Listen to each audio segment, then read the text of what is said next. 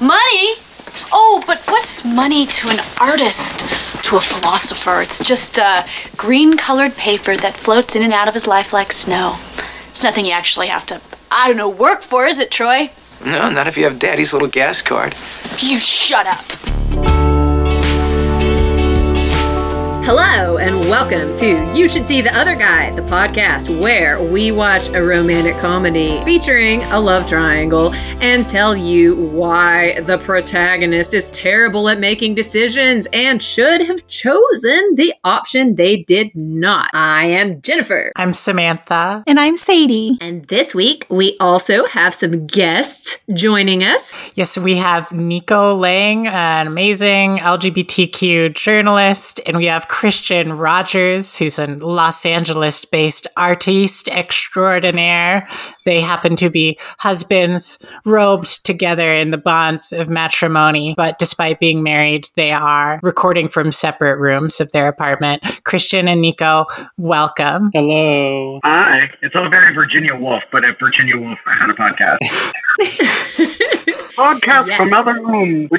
She was British, right? That wasn't totally off base. Or at least at a time when everyone in the U.S. had British accents, too. And sounded like only a child, apparently.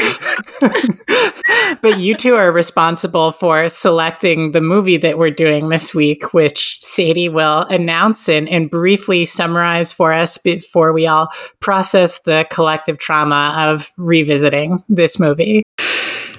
Okay, is it my turn? Is it me? Okay. Today's movie is Reality Bites, 1994. And boy, what a 1994 movie it is. This movie, like several others we've discussed recently, is both a rom and a com, but it's not really a rom-com. At least not the type that my dear beloved Leap Year is. As I said, it was made in the 90s, and it stars Winona Ryder as Lainey, which is the most 90s name ever engineered. Lainey is an aspiring videographer fresh out of college in Houston. She's living with her group of counterculture friends, and they're all struggling to survive in the changing economy and find their place in an unfamiliar world and not sell out. So the cast of characters: there's Vickie, her rockabilly roommate who awaits test results for HIV most of the movie, and Sammy, who is gay, wears glasses, and just vibes the whole movie. Then there's Troy, played by Ethan Hawke, a coffeehouse musician living rent-free on Lainey's couch, mind, nightmares, etc. Oh. There's this unspoken sizzling attraction between the two from the jump, but they're not together.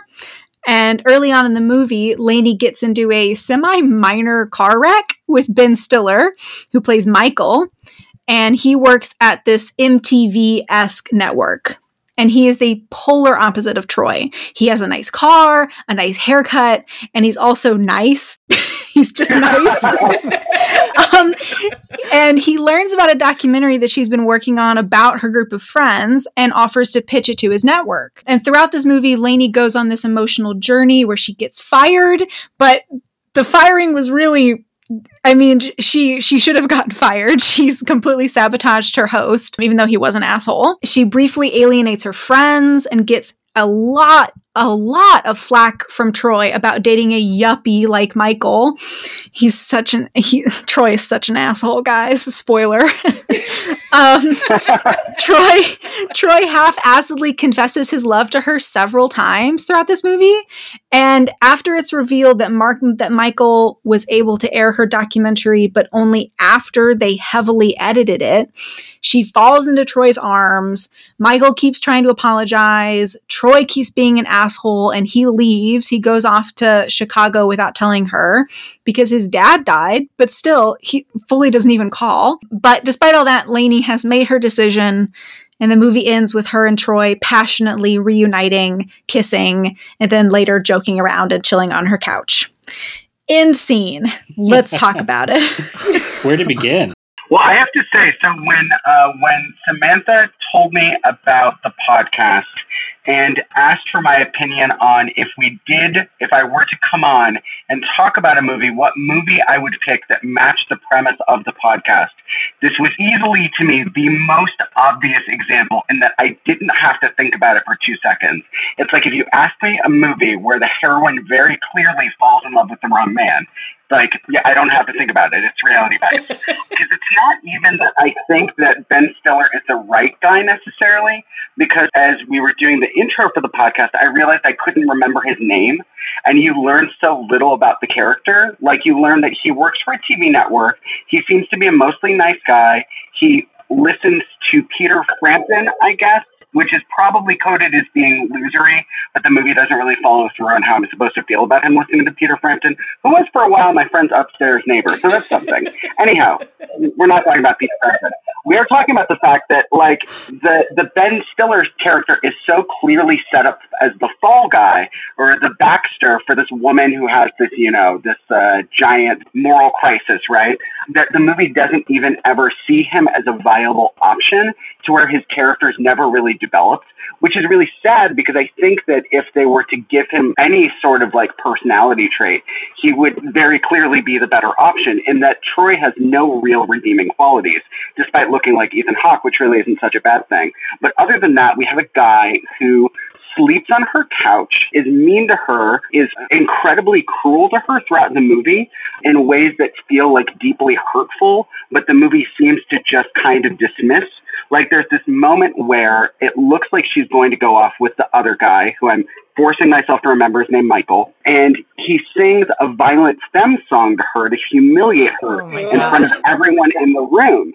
And then, she runs away because she's very upset. And then it's never addressed again, like what a horrible, horrible thing that is to do to someone, even if you're upset. And if the movie is trying to redeem him, I completely get it. But he never has to do any emotional work really to get there. Like, at the end, his dad dies, and it's as if, like, all is just forgiven. Like, he's obviously gone through this, like, terrible thing that changed him, but we're never ever shown the change. It's just sort of like he had to do the bare minimum the entire movie to get Lainey's affections, and at the end of the movie, to like get the girl, he again has to do the bare minimum. It's like this movie is like white male privilege in rom-com form. It's really, really, really mind-boggling, and it's sad because I think it mars with otherwise a really good movie, in that Helen Childress, when she initially pitched the film, pitched it as this sort of ensemble comedy about a group of friends in their 20s trying to find themselves, and the romantic triangle wasn't really a big part of the movie, but it became a big part of the movie essentially to get the film made. And I think you can tell by how little the film even goes on to invest in the romantic potentialities of the love triangle. Because I think if it had, then we would have obviously ended up with a very different conclusion. End of rant. Yeah, at a certain point, Janeane Garofalo and Steve Zahn just kind of like disappear. Like, they don't exist anymore. They got Avengers snapped out of this movie or something like that. And I want to see the version of the movie, like you said, that's like tells me more about these other characters and is less about who am I going to pick, this guy who is awful to me all the time or Ben Stiller. The film's about, a bunch of 23-ish year olds trying to like find themselves. And if the only character in the whole film that really maybe truly has a grasp of who they are is Ben Stiller's character, if you give him too much, all of a sudden the angst of all these 23-year-olds doesn't really, might not be as interesting. You know what I mean? Yeah.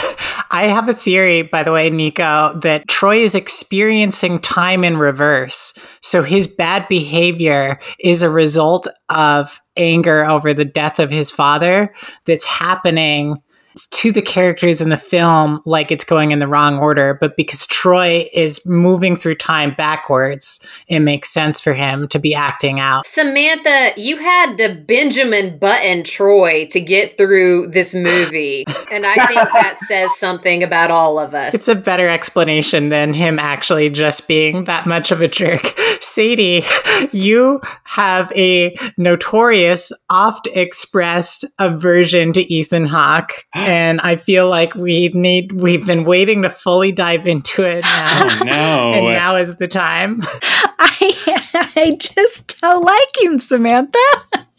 My aversion to him started with that movie, I think it was called Boy, Boyhood. It's Boyhood. Yeah, the one that really was the genesis of my hatred of Ethan Hawke. And in this movie, I will say that I found him at his most palatable to me, and that's wild. But there's just something about him that just really feels like an asshole. Like, yeah, all of this tracked for me. Like everything that he did, I was just like, he's not playing a character. This is who he was in 1994. Yes.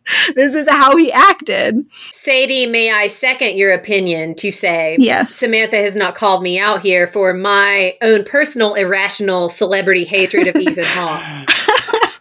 But I'm sorry, guys. He has a great face. He really does. Wow. However, he always struck me as that guy who would walk into a party with a fucking acoustic guitar and insist that everybody else go silent and listen to him croon and tell everyone in the room his very average thoughts about the world. And then I saw this movie and I was like, my God, wow, he's so great at playing that character. That really is him.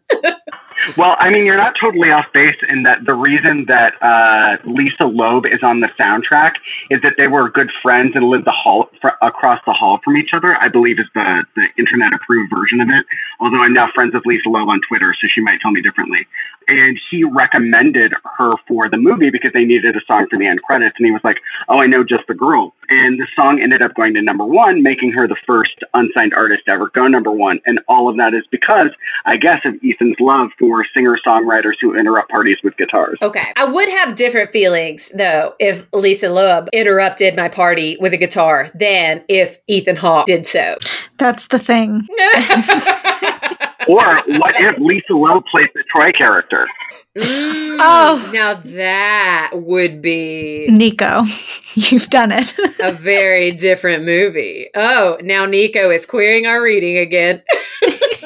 Here we go. This is why I was brought here. I think that his performance is really good. And this is just like a testament to how good his performance is because you know, he's a nice guy. He's great. And like, okay, good. IRL, but in the movie, I hate him too. Like as you know, I've met him a few times, and wait, you mentioned this before the podcast, but yeah. I still haven't processed the bombshell that you have interacted with Ethan Hawke in the flesh. Actually, so the short version of the long story is I used to work at this frame shop in New York, and hopefully I'm not breaking any kind of NDA thing I have, but he would come in and he was super sweet. But the first time I ever worked with him, I actually thought he was Mark McGrath. So I was like, you know, looking him up in the system, and I couldn't find Mark McGrath's number, and I was like, oh, this is so weird. And I was like, of course, I like with all clients, you say, what's your name? And he's really nice. And so when I watched the movie, I was like, this is not the Ethan I know, but I still hated him in the film. It's like he sucks, and that's really why we're all here, is to talk about how much Ethan Hawke sucks as a person in this movie, and is obviously the shittier of the two people to go with. Good work, Ethan Hawke. It's such a relief to hear you say that he's actually a nice person in real life, and it does make me realize how good of an actor he is, because this just feels like such a bone deep performance. Like it seems so like sweet. He's so yeah, sweet. That's so and nice. He's like whenever he came in, he only ever talked about his daughter and whatever performances she was doing. You think that like with Boyhood and all these things that he would be like, oh, I'm doing this or I'm doing that. All he ever talked about was his daughter's like school performances, and everything that he brought in work wise revolved around his daughter. It was very kind, very sweet. So he didn't walk into the frame shop, Christian, and say, "How would you like to frame a picture for the star of Reality Bites?" Yeah. No. But you know, I didn't know about the movie until Nico said this is what we were going to be critiquing, and it just feels so painfully obvious that he has very few redeeming qualities and that she should not go for him. So at the end of the film, I just ended up kind of like throwing my arms up and being like, "You stupid 23-year-old," you know. You could have a rich executive who could pimp out your stuff. But again, that's the 2020 reading of this and not the 1994 reading of it, which in 1994, I probably felt more like Ethan Hawke's character than I did Ben's character now, which that's a totally different critique. And just as a disclaimer, we came to the conclusion that all but Sadie are Gen Xers. And Sadie is We are? Oh, no, we're millennials. We're millennials. Yeah. And Sadie is She's Gen Z. I'm Gen Z. yeah. And we love you for it, Sadie. Don't Thank ever you. change. We need somebody young here. Grow and learn, but, stay Gen Z forever. Which you Can't change my birth date. And I insulted Sadie before the podcast by asking if she even knew the Gen X existed, which I didn't mean as an insult more than I meant it as an insult to maybe Gen X for just fading from the culture. Yeah. Maybe my question, pointed towards Sadie, might be there's a constant theme of like selling out and like not selling out, and obviously Ben's character totally sells out her project, which she had a vision for, in thinking that he's going to help her. But of course, everybody thinks Winona character then is selling out. Sadie, did you have, when you watched it, did it even cross your mind the idea that like why somebody would not want to sell it? Did you even think about that? I mean, I understand a little bit of where she's coming from, because she had this, your first big thing that you've created, you have this really concrete version or idea in your head of what it's going to look like. And if anybody even suggests one thing wrong about it, then you will lose it. But I think that now, like, Gen Zers are just like really annoying little business people, and they just walk around and they sell out constantly. There's no problem with it. But for Lainey, it's a really big deal. And I think I'm thinking specifically about the scene at the very beginning of the movie, which I didn't fully understand, and I will probably need one of you to explain it, where her dad is giving her a car, but she doesn't want the car because is the car too nice? Question mark? Yes. It's wild. This is the Generation X text. This is voice of a generation stuff. Lainey is like the Lena Dunham character in Girls of Generation X. That's how I feel about her. She too thinks that her like little life and insular group of friends contain all the secrets of the universe that everyone needs to share and bask in. So now that I've got that out of my system, but yeah, she doesn't want to be seen driving around a BMW. Oh she has my God. a reputation as, and as a millennial whose housing costs are like 50% of my income, I would take a BMW in a second.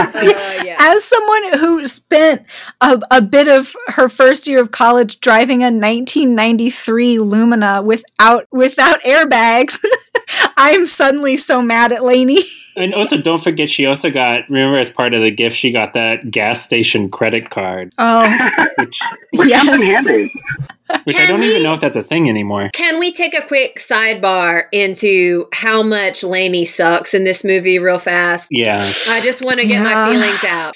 Okay, so first of all, Lainey is the valedictorian of her college and gives the absolute worst commencement announcement of all time. Then she goes on to be conflicted and sort of take, but never drive the BMW. I don't even know what happened with that. If you got the BMW, bitch, get that shit titled to yourself and you can sell it and use the cash to do whatever you want if that's what daddy is handing you. I don't know. Mm-hmm. Instead, she eventually uses the gas card to just rob her father for quick cash instead of actually doing any work. When she decides for good reason to quit her job because she has an abusive and, nasty, I don't know that he's directly her boss, but a person who is over her at her work, instead of, reaching out and trying to find another job elsewhere. And she just sabotages him very violently on air and then gets very justifiably fired.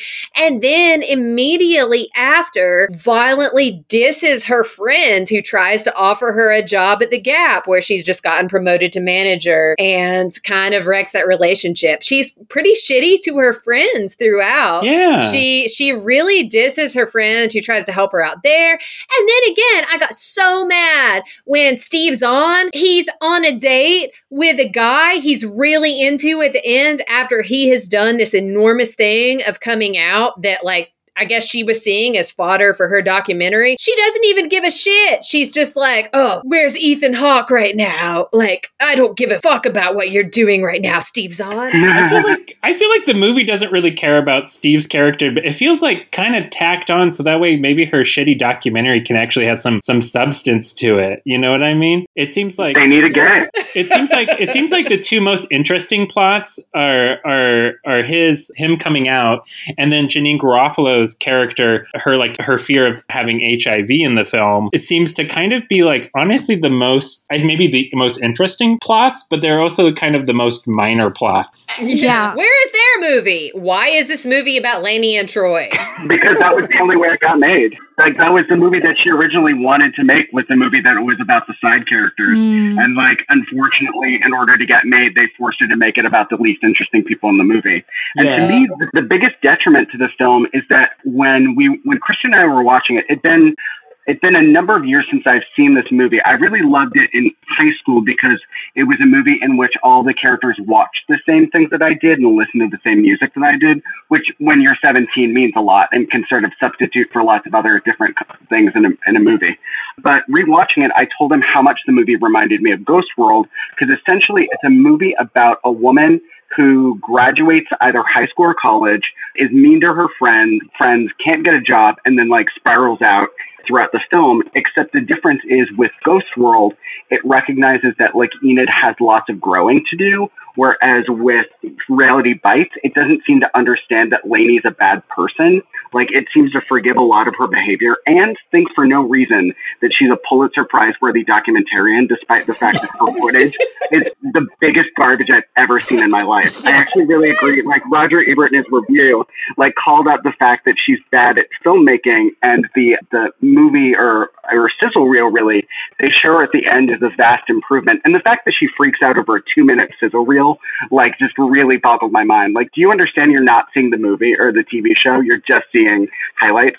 But nonetheless, it's like, I wish the movie could, like, pull Lainey's head out of her ass for her. But the problem is that it was made by people who are so close in age to the people that the movie is about, and that, you know, the film was essentially about the screenwriter's friends, that there's no kind of critical distance whatsoever to go like, hey, I guess Lainey's maybe not so good at movies and also a bad person. Yeah, this movie is kind of like those like Russian nesting dolls. It's a very it's a very meta movie in terms of like how the screenplay was then adapted and how Ben Stiller had to adapt it and certain concessions that had to be made, and how the idea of selling out, like, it's funny that, you know, I think the budget was something like maybe $5 million or something to make the movie. But, you know, the idea that in some ways going from screenplay to film is almost the same exact thing as the main character's her own crappy version of something trying to become something that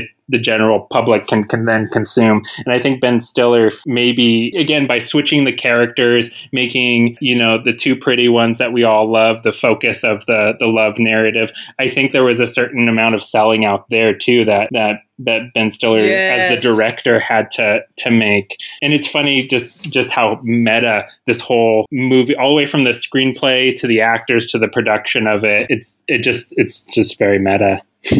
I wish they had written that in, like a scene with Ben Stiller talking to Lainey, being like, you have to understand, it's like this other project I worked on last year. It was supposed to be a text of a generation, and I had to turn it into a rom-com to get it on TV. What's even wilder about the meta-narrative is that we were doing a lot of reading about this movie, and Helen Childress, the screenwriter, was really downplayed in terms of her own contributions to the movie, and a lot of her like little stylistic flourishes with the screenplay were actually later attributed to Ben Stiller, like during recently had this 25-year reunion. And one of the executives who made the movie was talking about the production, and they talk about the gas station scene, and they say, "Oh, that was all Ben. That was all Ben." And Helen Childress pointed to the screenplay and said, "No, that exact, even like the visual cues in that scene are written into the screenplay." And at the end of the movie that gets made of Laney's documentary isn't a documentary. It's like a crappy, fictionalized version that is created by Ben Stiller's character. So in a sense, you have like this woman's work in both cases that gets attributed to a man. Whoa. Okay, Nico, you just turned me completely around on that, because I was about to roll in from having grown up with the Real World on TV through my whole MTV watching life, being like, well, that scene at the end didn't even seem that much different from, these people's whatever they were talking about. But oh my fucking God. The story of the movie is more interesting to me than the movie now. Yeah. Well, again, it's just kind of dark and twisted how much the film mirrors reality in so many ways. Well, it gets better because Helen Childress actually didn't make another movie, like any kind of movie, for another 20-something years until she got a Lifetime movie starring Christina Ricci about Nellie Bly made, I think, 2 or 3 years ago. She didn't have another screenplay attributed to her name in that whole time. That was like a triple hit. So, bam. Truth bomb. Oh my God.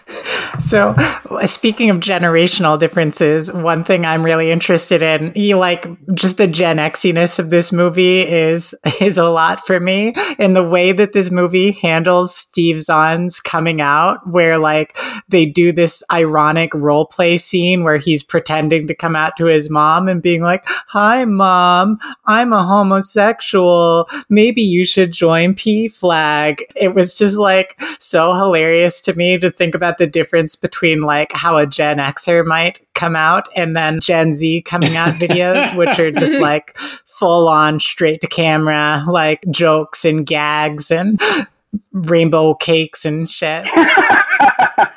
They hadn't learned to be stunt queens yet. But I think Janeane Garofalo is the highlight of the movie for me. Yes. It was a star-making role for her, and I think for good reason. And there's this one line reading in that scene that gets me every time. I think it's so funny. It's the way she says P-flag. She doesn't say P-flag, she says P-flag. And it almost sounds like the robot from OK Computer, but if it tried to sound like a person, and I love it. I would listen to her say P-flag every moment of every day for the rest of my life. She was by far the best character to me, and also the funniest, and she had the most depth. I was so interested in her storyline, and it really just felt I know for all the reasons that we talked about, the reasons why she didn't get focused on, but it just felt like an incomplete movie because it just felt like we were constantly being forced to turn our heads toward Laney, and we kept trying to turn it back to Vickie, and we kept getting our heads pushed back and pushed back. Speaking of her storyline, I know a fair amount about LGBT history, but did they have to mail her blood sample to Siberia or something? How long does it take for her to get her test results in this movie? Yeah, because it's presumed she's waiting for weeks to find out, right? Yeah. And 1994 wasn't the Stone Ages. They could still turn that around in a lab in a week at least, right? Samantha, she accidentally checked the box that said deliver via pigeon. It's not her fault. This is 94. Messenger pigeons were still in vogue. So it's that it was big in Portland. I lived there during that time. They had to send a blood sample on a horse-drawn carriage to South America. Because she has that scene in the diner where she's like, for all I know, I could be sitting here with HIV. And I'm like, wait, you didn't find out yet? How much time has elapsed? Her best line from that scene is when she's talking about how everybody at her funeral is going to wear halter tops and chokers or quote shit like that. Oh God, Christian, actually that was what hit me. And I was like, that would be my funeral today if I died tomorrow. Halter tops, chokers and shit like that. So please bring it. Wear your fake jewels to my funeral if I die this week. Also, can we talk about her diary with her list of people she's slept with? Let's. I was jealous. Because at that point in high school, like I didn't need a page at all. I could probably use like one finger and scribble it down. How old is she possibly there? Like 22? They're like graduating college age. She's maybe 23. If I would have saw this in 1994, I would have been like, God, I am doing something very wrong in my life. How many people did she slept with at the time? It was like 66 or 64 or something. Oh. I just remember thinking as she was writing them in that it was going to be like 69, but she wasn't there yet. So close. I hate to tell you this. I think you know this about me, being that we're married, but I was way past 66 at the time. Oh my God, little hooker. Revelations. Nico is the coolest of us all. Unsurprisingly. I was a really big whore in college, like empoweredly so, but I slept with everyone.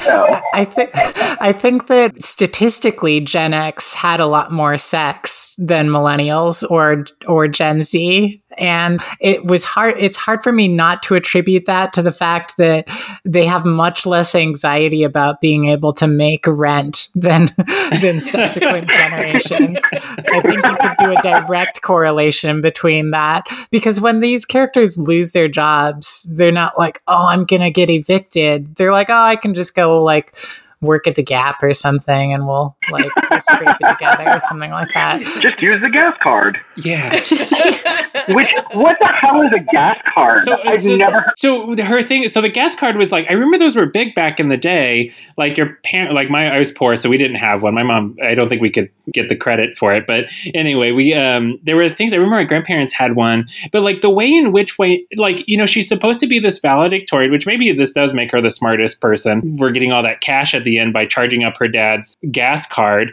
But at the same rate, like, you're the valedictorian. Shouldn't you be doing something that's like what a meth head would do, you know? Hanging at the gas station, offer. If somebody at the La Brea Shell station was like, hey, can you just give me cash and I'll put this on my card? I'd be like, you most definitely stole that fucking card. And I would not engage with it. But somehow in the year 1994, Winona Ryder was able to charge up how many hundreds of dollars? And that's also too, that's when like gas was like $1 or something, you know? Like that's when gas was cheap. Like, you know, gas is not, you know, crazy expensive right this moment. That was a lot. But yeah, like you could fill up your tank for $20, you know, back in the day. So to charge up $400 worth of gas, she had been out there hustling all day long, and not a single person was like, girl, do you need drug money?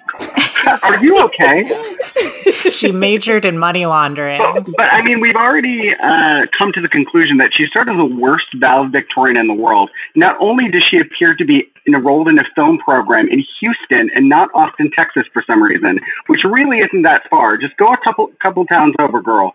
But like during an interview, they ask her the definition of irony, which really isn't very hard, and she can't come up with anything. Yeah. But Troy knows. Troy knows what irony is. Well, Troy has that like. It's because it's his only personality trait. That's why he knows what it is. Well, it's funny for Troy being a character who's constantly quoting things and like being super smart. He did kind of pull that out of his back pocket so quickly that I was kind of impressed. You know what I mean? I was like, oh, he probably doesn't have much to stand on, but he pulled that out pretty quick. It impressed me. At least he knows what irony is. Okay. Now that Christian gave Troy the ups there, it's time to talk about how much Troy sucks and why our girl should have picked Michael instead. Do you think that Ben Stiller is more physically attractive than Ethan Hawke? That's what I'm curious to talk about as we dive into our No, Ethan Hawke looked fully dirty throughout this entire time. So that was what I was going on, was that his breath was bad. Well, half of the week I could empathize with that. So, Sadie, would you rather Ben Stiller or Ethan Hawke? This is the real test. Ben Stiller, purely because he looks like he'd taken a shower. And also, I thought that he was pretty hot in this movie. He's like a nice age. I think he's like 28 when this movie was filmed. That's fine for me. And like during the sex scene, we have to talk about it, with Ethan Hawke and Winona Ryder. She like keeps running her hands through Ethan's hair, and I was like cringing, sitting there. I was like, oh, she's gonna come away with her hands like wet with grease. I hated that scene, how he was like breathing on her. So I just recall some kind of weird breathing thing. And like, maybe I'm a shitty kisser or something, but I don't do like, he did some hover thing where he like hovered and then breathed on her. And I was kind of like, ew. No, Christian, you're totally right. He went in. It was so gross. Okay. Because I never thought I would pick Ben Stiller in any sort of sex choice before. But the way Ethan Hawke went in for that, he opened his mouth as wide as it could go and then exhaled while he was coming at her. He unhinged his jaw. He seems totally like the kind of guy that would like ask you like during this. I was waiting for him to be like to pull out his wiener and then be like, yeah, you like it, don't you? Like he needed like validation. Like he's that kind of guy. Like he would. If you didn't compliment him, he would force it out of you, and you have to be like, "Yeah, delightfully average, good, okay."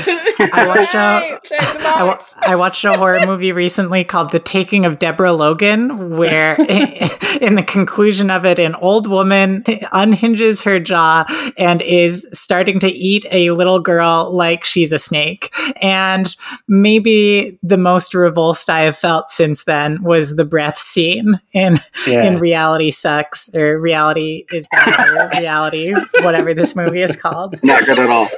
Also, just to stick up for Ben Stiller's attractiveness for a second, maybe it's just because I'm the whore that has slept with everyone. That's my brand.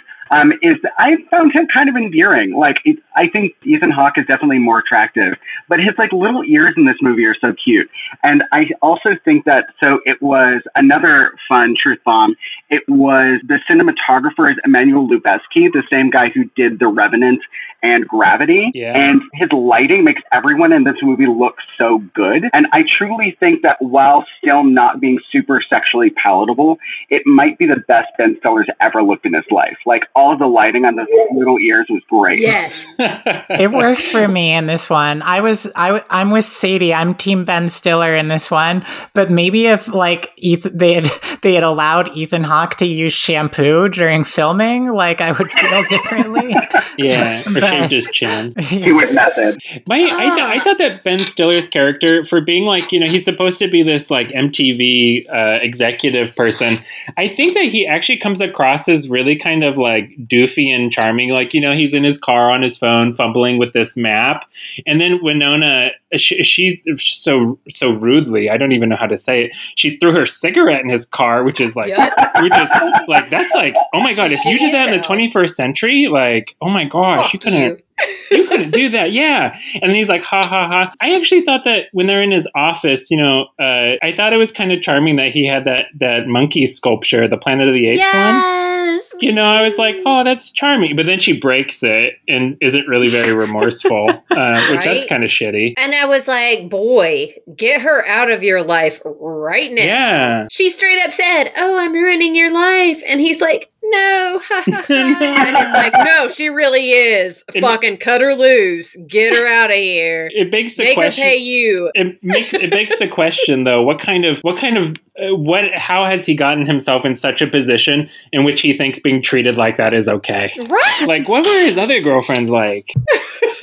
Damn. If she could throw cigarettes at you, if she could throw cigarettes in your car and break your man toys, like, man, she gonna walk all over you. Yeah, we never get to really have sympathetic stuff for him. We never get to kill off any of Ben Stiller's family. Anyway, if you know what, if it had gone down exactly as it had in this movie, and it was an our relationships post these days, we would all be extremely in his corner. Well, I'm gonna so Nico and I live here in Los Angeles. I'm actually gonna go pitch a newer version of this, which is kind of like a Boyhood version, where all of these characters run into each other again in the year 2020, and then we see how this hashes out in 2020. Yes. I want to see Ben Stiller's character roll up again to Winona Ryder and have that interaction again, and then she sees Ethan Hawke's character presumably like one of those aspiring musicians here in LA writing, Shotgun with her and see how well Ben Stiller's doing compared to them. And maybe we can all get the just desserts that we want. Christian, they have already made a sequel to this film called Juliet Naked. Oh, with Rose Byrne. I'm not familiar with this movie. in which Ethan Hawke plays an aging rock star who has made all sorts of mistakes in his life and has all sorts of previous relationships. And in my headcanon, Winona Ryder in Reality Bites is one of them. And then he falls in love with the wife of one of his biggest fans over email and then in person or something like that. This is also a movie I've been trying to get Sadie to watch to no success ever since I've learned that she can't stand Ethan Hawke performances. The only thing that Ethan Hawke has going for him in this movie is that he is my age. So I am a little bit predispositioned toward him. I do think it's funny talking about the 2020 version of it, though, in that, in the 2020 edition of Reality Bites, I feel like there would never be a question that she would realistically choose Troy. That would not even be a conversation. The idea of this girl, because the Michael character doesn't really represent a person. He represents the idea of selling out, which is why the movie doesn't bother to develop or invest in him.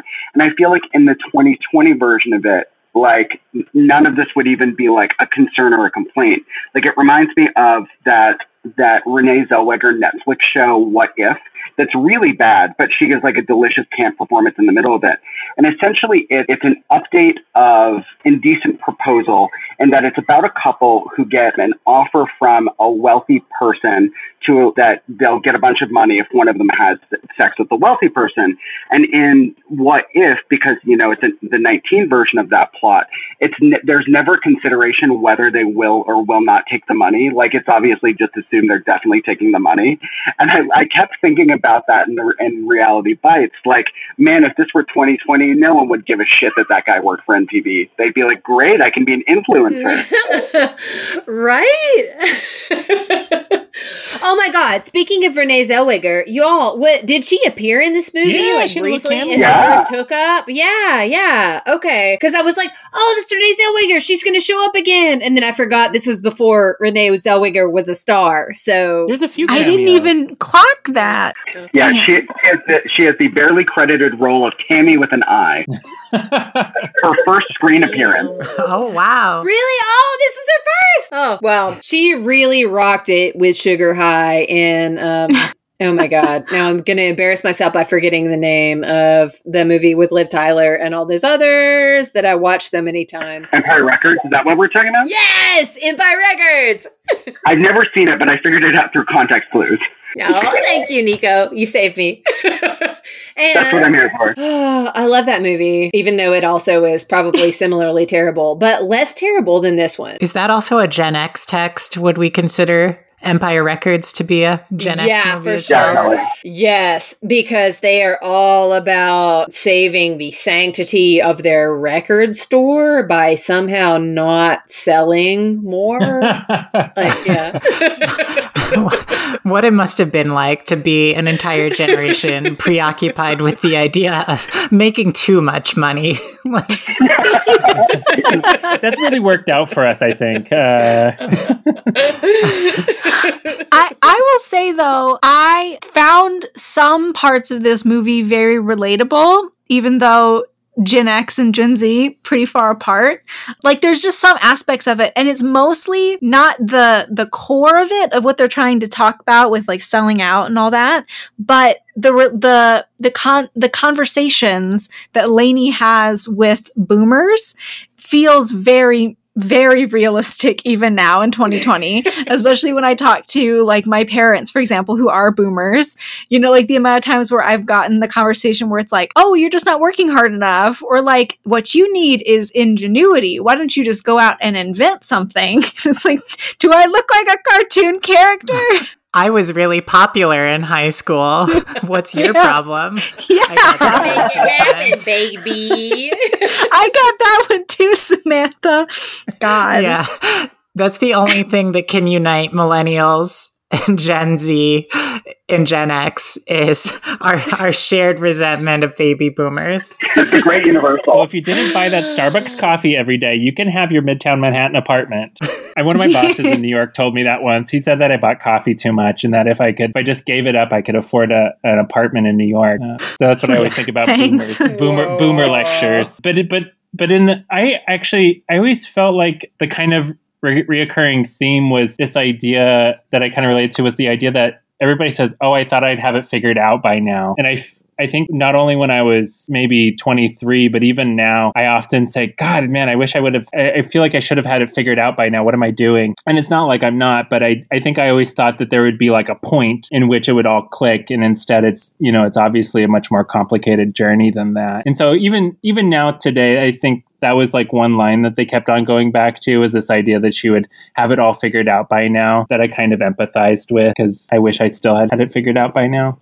Same. Yeah, there are aspects of the coming of age story that are like universally relatable, even as much of the rest of the movie is. I think I figured it out. I think it's Gen X cringe is what it is. Mm-hmm. Like cringe is a relatively recent heuristic for understanding media and cultural production, at least in the social media discourse, at least. But that's what it feels like to me. It's the danger, as Nico said, of having everybody who works on a project be of the same age, is you have no critical lens, and therefore it's going to be kind of like annoyingly just like marinating in its own juices. And sorry, that's a really disgusting metaphor, but it's cringy. It sounds like a turkey that's cooking itself. And Gen X is not unique in this. There's conversation on the internet now about the millennial Gen Z battle lines or whatever. And my stance on it all is every generation is kind of cringy. All of our coming of age stuff is cringy if we don't have someone else take a look at it and give it another draft. Coming of age is extremely cringe. And honestly, that's why it was a little weird seeing Lainey's very bad reaction to what was, just a straight up reenactment of the real world, which is what I grew up with seeing as like, oh yeah, this is what life's going to be like in your 20s. And I was like, oh, like, why you mad about that? And then again, at the post-credit scene, were the things that those people said so much more cringy than what Ethan Hawke said earlier? Nobody eats all the eggs. God. Nico, you feel Gen X to me. You feel like a Gen Xer trapped in a millennial's body to me. I do? Yeah. I mean, in that I was raised on a lot of Gen X entertainment, I feel like I kind of really relate to the people in this movie in a sense. Like, I feel like I understand them and empathize with them, but have enough critical distance to know, like, why what they're doing is, like, shitty and problematic. But I think that this movie is such an interesting time capsule in ways that it doesn't intend. Like, I'm a little glad that it doesn't have enough, like, foresight to know the ways in which its characters are acting selfish and shallow.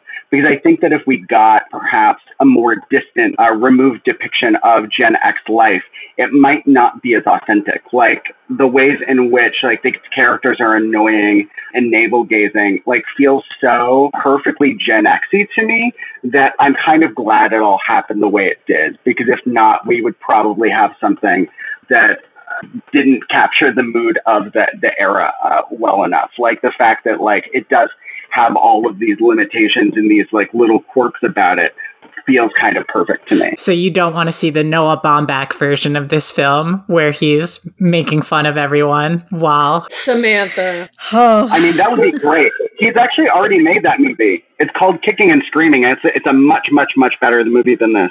It was his first film. It's Josh Hamilton, Olivia Diabo, and a very young Parker Posey. It's about a bunch of people who, again, graduate college and struggle to move on with their lives and sort of just end up hanging around their old campus. But yeah, it's really smart and sharply observed. And I highly recommend it if you watch this and went like, this is fucking bullshit. Can I say, I thought that when you said Kicking and Screaming, I thought you were talking about that soccer movie with Will Ferrell. that's also called Kicking and Screaming. Directed by Noah Baumbach. And I could feel the world like shattering around me. No, so fun fact, I once, so when I first got obsessed with Kicking and Screaming in college, I asked my boyfriend at the time to buy that movie for me. He asked me, it was like a birthday or something. And he asked me what I wanted, and I said that movie because I think it was on recently on Criterion or something. And he went to the store, and the only thing they had was that Will Ferrell movie. And he called me because he was so confused because it seemed so out of character for me that it literally merited a phone call. Like, he was standing in front of the movie, staring at it confusedly, and was like, "This is what you want?" Bless his little dearly departed as your boyfriend heart. He turned out to be a real dick. So, it all evens out. Yeah, well, fuck that guy. Truly, if we've taken anything away from this podcast, it's fuck that guy. Yes. Fuck that guy. Exactly. God. We're talking about Troy, right? You know what? Sadie, I think this is the section of this podcast where it's time to go all in. Let's fucking hate on Ethan Hawke as Troy in this movie. Let her rip, everyone. Like, what is Troy's thing? I'm shocked.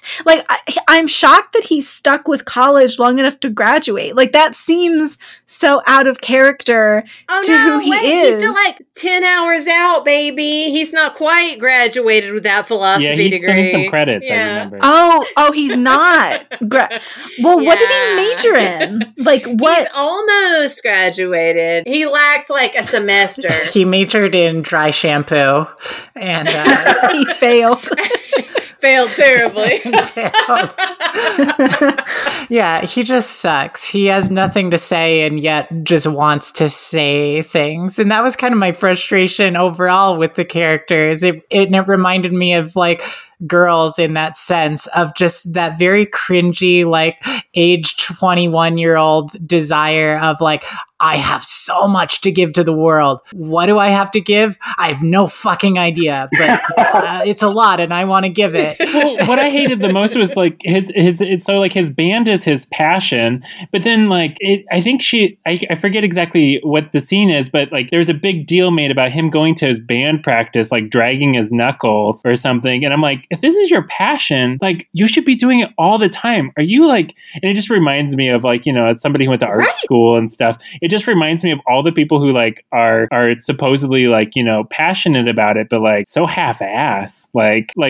If you love something, go all in. Oh, remember when he wakes up after the they sleep together scene and it's 8 a.m. and she's like, "Where are you going?" I thought that was gonna be he secretly does actually have a job that he works. I thought that too, or something like that. But no, he was just running out.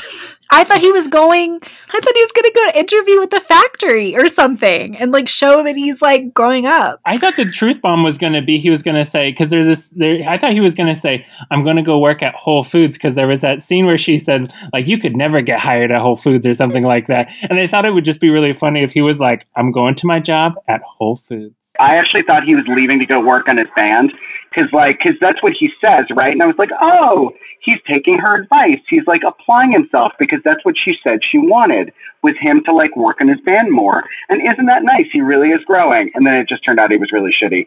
Also, his band name is terrible. Hey, that's my bike. That's the best I could come up with. Come on. And the second a record label discovered Ethan Hawke and was "We want to sign you, but your sound has to be more poppy," he would be "Yes, absolutely." But he would absolutely criticize Winona Ryder for doing the same thing. I just have that vibe from him. Oh, yeah. He would actually sell out in a heartbeat if he got the chance. Oh, yeah. I fucking hated him. The only time he gave her attention, and I don't even know where the fuck their supposed best friendship forever had sprung from, besides being good-looking people who wanted to fuck each other, because he only gave her attention and approval when she was failing at things, when she got fired from her job, when she was on the down for some reason. And he was really nasty to her her in all of her good moments. And I thought that he was going out to do something really good with his band, that he was going to surprise her with something great that night. And instead, she goes out to the same fucking no cover coffee shop to see him play as every fucking night. And not only is he just doing whatever there, but then he fucking perverts the violent femmes into singing something nasty aimed at her. And I disliked it very much. Ben Stiller wasted his good tickets for her to go argue for her vision and have it played on a national TV station and have it cut the way she wants. She just ran away for this greasy-haired coffee shop guy. My only comfort is knowing that they're unhappy now, these characters. Christian and Nico, I want to ask both of you individually, how long do you think their relationship lasted after the end of this movie? I strangely, I feel like it kind of mirrors my own life. And like when I graduated from undergrad, I was going to school in rural Oregon and I moved back to Portland and I took a job on a food truck. And maybe that's my equivalent of like Janeane Garofalo's character working at the Gap, you know? But then I think you could only do that for so long and even, let's say, date shitty people for so long. And this is, again, just at least in my experience, before you're just like, I'm fucking over this. So in the universe after 23 in this movie, I bet Ethan Hawke stays a loser and Winona goes to grad school, meets her true love, and then just like me, moves to Los Angeles and lives happily ever after. Yeah, I like that answer too. The thing is I think that Winona Ryder's character has, like, she obviously has a passion, even though it's not good, which I think everybody is capable of greatness, even if, let's say, they're not very good to begin. Because what 23-year-old is good at anything, you know? Maybe that's too broad of a brush, but, you know, art school kids at 23 don't know anything. And then I think that with some time and some focus, I think she figured it out, but I don't think Ethan Hawke's character ever did. He is incapable of growth. Yeah. I don't think so. So he was actively resistant to growth in every portrayal we saw of him. And contrary to your point, I do know one 23-year-old genius, and she is the co-host of this podcast, the illustrious Sadie. Like I said, I think I might have painted with too broad of a brush. Also, my younger friends who are more successful than me are probably just like, you bitter bitch. I will say that having had lots of Ethan Hawke-like boyfriends in college, he actually reminds me of one in particular who shall not be named. But I could see them being the kind of couple that you hate because they break up and then they just bitch about each other for weeks and weeks, and then they inevitably get back together, and they just end up being stuck in this like Jean-Paul Sartre cycle of codependency for years and years. And you just beg them to just murder suicide already and get it over with. That's the couple I think they'll be. I'm with Nico. I think that they do this, and I think that it stretches for 4 years before one or the other find somebody else. That's my prediction. I think it ends in murder-suicide after 10. I've registered it. I think they break it off after a couple years, but then they keep occasionally cheating on their current spouses with one another every once in a while. I don't think they can fully. They got something going on, you know? Damn. So I would give Reality Bites 3 rent-controlled bedrooms out of 5. It works really well as sort of a distillation of Gen X, ode to Gen X. And I will give Troy not Whole Foods, not Half Foods, but 0 foods from me. I would also give the film a 3, where I find the characters sometimes to be obnoxiously disappointing as human beings, and it's frustrating. Clear up, obviously, until the end. It's a really aesthetically good movie. It was easy to watch, even though you're like, oh, fuck these people. It's an easy and entertaining watch. Also, any film that loves big gulps as much as I do most definitely gets a passing grade. We didn't even have the chance to talk about all the product placement in this film, which is how the film was funded. And a movie about not selling out. Oh my God. So I love big gulps. Therefore, we'll give this at least a passing grade of a 3 out of 5.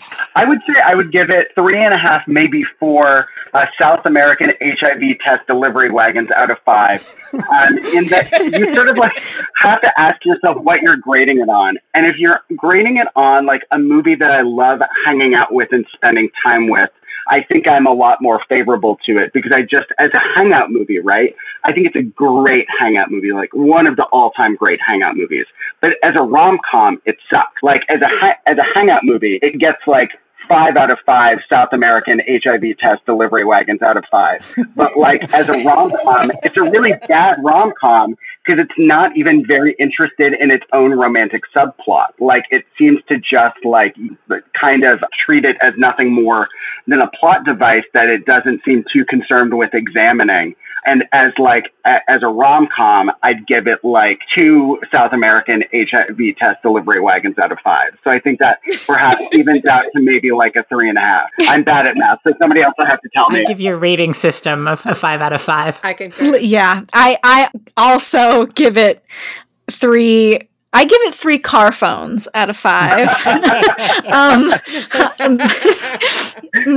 minus 1 star for the minor existential crisis that it gave me as I was watching it, and another negative star for Ethan Hawke's greasy hair, which I will have nightmares about for the foreseeable future. I can't get it out of my mind. I hate it so much. Man, I used to love that greasy hair. Oh, It's so 90s. Like I look at that and I think of all the guys with that DiCaprio haircut at my summer camp. And I'm going to grow mine out and not wash it for you. Absolutely fucking not. That moment I'm fast. Well, y'all, all right. I give this 1 for Janeane Garofalo's florals, 2 for Steve Zahn's everything, 3 for the tailoring of all those button downs that Winona was wearing throughout, 4 for the soundtrack, and honestly, and 5 for the way that Winona left her job as an intern. However, I will now subtract for Ethan Hawke never showering, literally for probably like a period of like 60 days throughout the movie. Down to, I will give this a 3 out of 5. You took us on a journey yet again. And my God, you guys, I am so sorry. I have been blasting Samantha and Sadie, who do not give a fuck about this. How offended I am by Ethan Hawke's very poor half cover of the Violent Femmes added up as a way to wound Winona Ryder. And for that cover of Added Up, I give 0 of 5 stars. Our condolences to the Violent Femmes. Also, sorry, Gen X. Millennials suck too. We're all terrible. Humans are bad. And reality bites. Mike has been dropped.